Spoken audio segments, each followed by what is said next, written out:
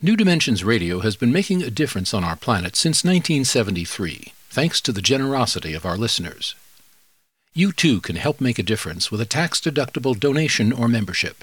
Please visit our website, newdimensions.org, and just click the Donate button. We at New Dimensions thank you for your support.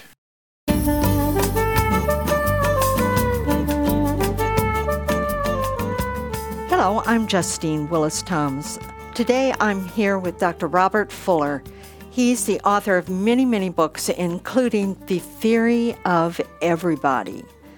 Bob, welcome to the New Dimensions Cafe. It's good to be with you again, Justine. It's good to have you here again. We've been doing this for many decades now. One of the chapters in this book, The Theory of Everybody, is When Robots Reign, Getting Along with Robo Sapiens. What's Robo Sapiens? This is going beyond Homo sapiens. So, Bob, what are you saying here? That we're going to be replaced? We're going to be joined. We're going to be joined by some fellows that I call Robo Sapiens who probably won't be made of meat like we are, and flesh and blood and bones. They'll probably be made of silicon and copper wiring and things, but they are going to be as complex as our brains, and they are going to work on the same principles as our brains. And that's why I think that even though they may be more intelligent than we are, they will be like us. They'll be like us in the sense that children are like their parents. They'll be like us in the sense that they hate slavery. So if we enslave them, which is the way we've started out treating our robots, they're going to rebel. And we'll probably be witness to one or another of the sci-fi stories in which robots always end up teaming up against human beings and doing them in. If, on the other hand, we treat them with dignity as they come into consciousness, as we create them, then they'll treat us with dignity. And that'll be awfully important because we'll be like the old parents who hope that their young kids do treat them with dignity and don't just put them in an old folks' home and ignore them. So I think Robo Sapiens is an inevitable development sometime this century. And we need to deal with it in a very enlightened way, or it will mark the end of Homo sapiens. If we concede decision-making and give up our preeminence, we can retain our dignity as Homo sapiens. But we're probably the end of the line of natural selection. It's gone far enough, it's proceeded far enough now that the last animals to evolve, namely Homo sapiens, are smart enough to build their own successors. And that's what we're doing in China, in Russia, and the United States. And I would hate to see us lose that race. It's a cyber race, not a nuclear arms race, but it's every bit as consequential. So you're saying that the natural evolution now is going into a non-biological species, but going into more of a technological species. Yeah, a technological species. And it'll have some advantages over us. We have to carry our own power supply. It's called eating and digesting and getting energy from carbohydrates and things. They won't have to carry their own energy supply. Wait, but we think of machines, we plug them in. But the energy supply doesn't have to be built in. It can be delivered through a wire, through a plug. It can be externalized, like with a battery or a socket in the wall. Or solar-powered. Yeah, solar-powered. Right. Whereas Homo sapiens has to carry its own power supply. It has to also carry its own reproductive facilities. These gadgets won't have to reproduce the way we do. They can manufacture copies of themselves, or they can even set themselves the task of designing their superiors. Iterate the process. So they can get even more and more complex. Every generation can produce a successive generation that's more complex and has faster signal carrying abilities. And so each generation from now on is going to be designed by the previous generation to be better in some ways than it is. The theme of yours is dignity. So I'd love for you to briefly say, what do you mean by what you call the dignity movement? Because this is important. You're saying that is passed on to these robots. Yes, we'll have to include them in our circle of dignity as they become more and more conscious and get as good at thinking and creating as we are, and possibly better. So we want to expand our circle of dignity, as we've already done on planet Earth. We've, for centuries, put whole groups of people down. Women, people from Africa, homosexuals. We've put certain groups down. We're gradually realizing that dignity has to be for everyone. If anyone is denied it, then other people are vulnerable to losing it too. So dignity needs to be universal, and the circle of dignity needs to include all living beings, really. And these Robo Sapiens will also have to be included and welcomed into the circle of dignity. If we treat them well, they'll treat us well. If we treat them like slaves, they'll end up enslaving us and probably doing away with us, as in most sci-fi films. So, Bob, where do you feel we are on the spectrum of establishing dignity for all? Well, I think there's been a great awakening in this last 50 years since the civil rights movement that indignity doesn't work. Indignity causes resentment, and the people who've been indignified wait for their chance to get even. And as soon as they're no longer under the thumb of the group that's been humiliating them, they take revenge. And an endless cycle of reciprocal indignities unfolds, and the world can't tolerate that any longer because the weapons that will be used to inflict indignity on one another are so lethal. Nuclear weapons, bioweapons, and cyber weapons. So we have to give up the business of indignifying certain groups. You know, there's a term that I just recently ran across called the Red Queen Syndrome. And this is going back to Lewis Carroll and Alice in Wonderland. Yeah. It was just reciprocal action going over and over and over in this closed loop of resentment and disempowerment, and there's no winning there. Well, indignity is more dangerous than plutonium.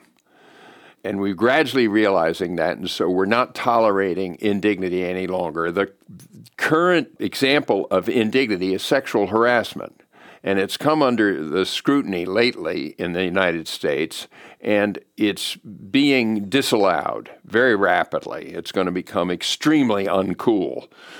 And all forms of indignity are becoming uncool because all of them have consequences of causing more indignity. And it's too dangerous now that the weapons with which we battle for our dignity can be world-destroying weapons. So rankism causes indignity, and indignity causes more indignity and is inefficient. And as we put names on all these phenomena and begin to disallow all the forms of indignity we can identify, the world is going to become a more productive and happier place. May it be so. Now, going back to AI and robots, when you talk about the intelligence of a machine and that they're going to get more and more complex, I know that some of the new cars coming out, they can brake faster than we can, or if we drift in a lane, they tell us. And I know I recently got a new car, and I don't know, I feel some real affinity for these mechanical devices that help us out. And so I said to my car, I said, okay, I'm going to be as safe a driver as I can and take care of you as best as I can, and I want you to take care of me as best as you can. So I kind of made this agreement out loud to my car. That's the way we need to treat our robots as they gain in maturity and in accomplishments. We need to treat them with respect, and then they'll treat us with respect. So when you talk about intelligence, then I mean, what about intuition? I mean, there's a lot of literature out and research done about the human intuition, and that seems like such an amorphous thing. How could you possibly program intuition into a robot? You don't program it in. These machines learn like we do. You weren't born with intuition about a lot of things. It developed as you accumulated knowledge and saw how things worked, how people interact and how machines work. Your intuition developed. That's how it will develop in machines. They will have to learn from scratch. The only difference is it won't take them 25 years to reach adulthood. They'll probably do it in 25 days because they'll learn a lot faster than human beings can learn, where there's a long adolescent and childhood period before you have any intuition that's really worth much. We learn how to recognize synchronicities and to notice them. So that would all be part of their learning. They just would grab hold of the synchronicities and start to be able to problem solve. Yeah. It'll follow the same arc that a human child follows, and it will learn the way a human child does by imitation. Kids watch their parents, their elders, and other kids, and they imitate them. And by the time they're 2, they can actually talk. If you think of the kid objectively as a little machine that learns to talk, it's pretty impressive. And that's what we're going to do with machines we build instead of machines we birth. Well, the final question in talking about this, and it's such a huge subject, but the final question has to do with spirituality.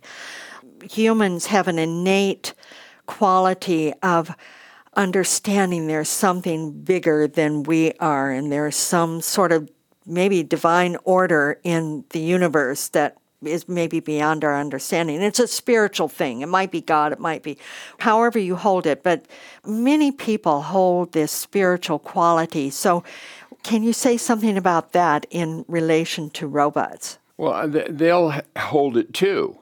They're going to be in every way like us, except more capable at all sorts of tasks, not just narrow tasks like playing chess and Go, but at general tasks like running a whole economy or raising children optimally, raising a next generation of robots optimally. And the spiritual... With a loving quality, can that be built in? If we have it, there's no reason they can't. We find it hard to accept that because we think of them as made of metal and made of electrons. But that's what we're made of, electrons. We're just a particular type of molecule. And we have all these feelings, and we can build them out of anything we like, and we can build them bigger and to operate faster. There's no reason they won't share a lot of similarities with us, including what we call spiritual feelings and a reverence for nature and the sense that there are regularities that if we look hard enough, we can identify. All those like things. Like regularities, what are you talking about? Laws of nature. Oh, okay. Yeah, the fact that any one of the laws of nature is a regularity. It always happens just that way in a regular fashion, a predictable way.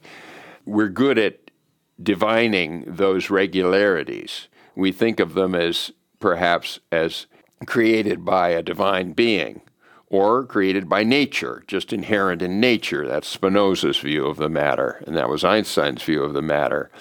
But the reverence, the awe, and the wonder is in no way diminished at all by building robots, by accepting robots as our equals and possibly in some ways our betters. So you're kind of seeing this as very exciting, not as something that we should be going towards kicking and screaming. But that's a good summary of it. I do find it very exciting, and I find it very sad that there are human beings that suffer from schizophrenia, that suffer from Alzheimer's.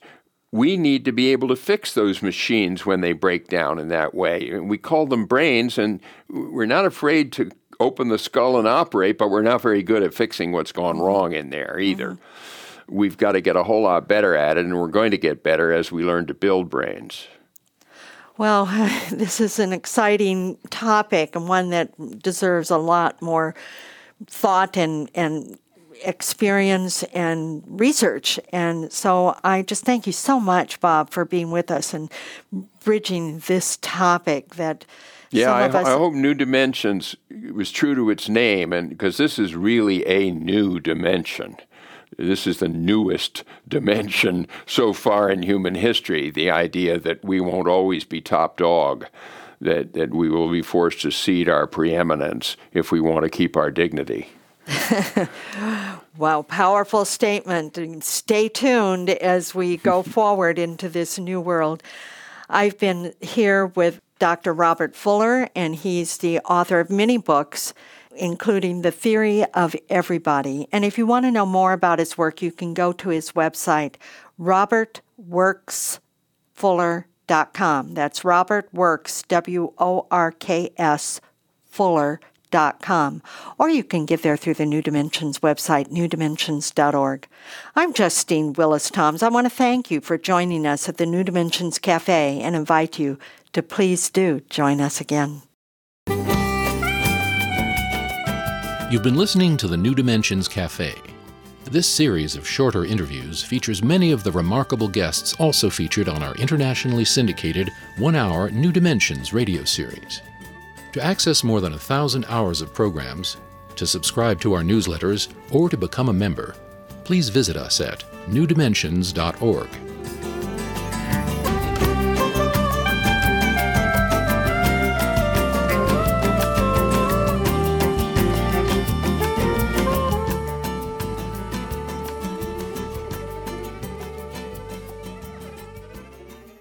New Dimensions Radio has been making a difference on our planet since 1973, thanks to the generosity of our listeners. You too can help make a difference with a tax-deductible donation or membership. Please visit our website, newdimensions.org, and just click the Donate button. We at New Dimensions thank you for your support.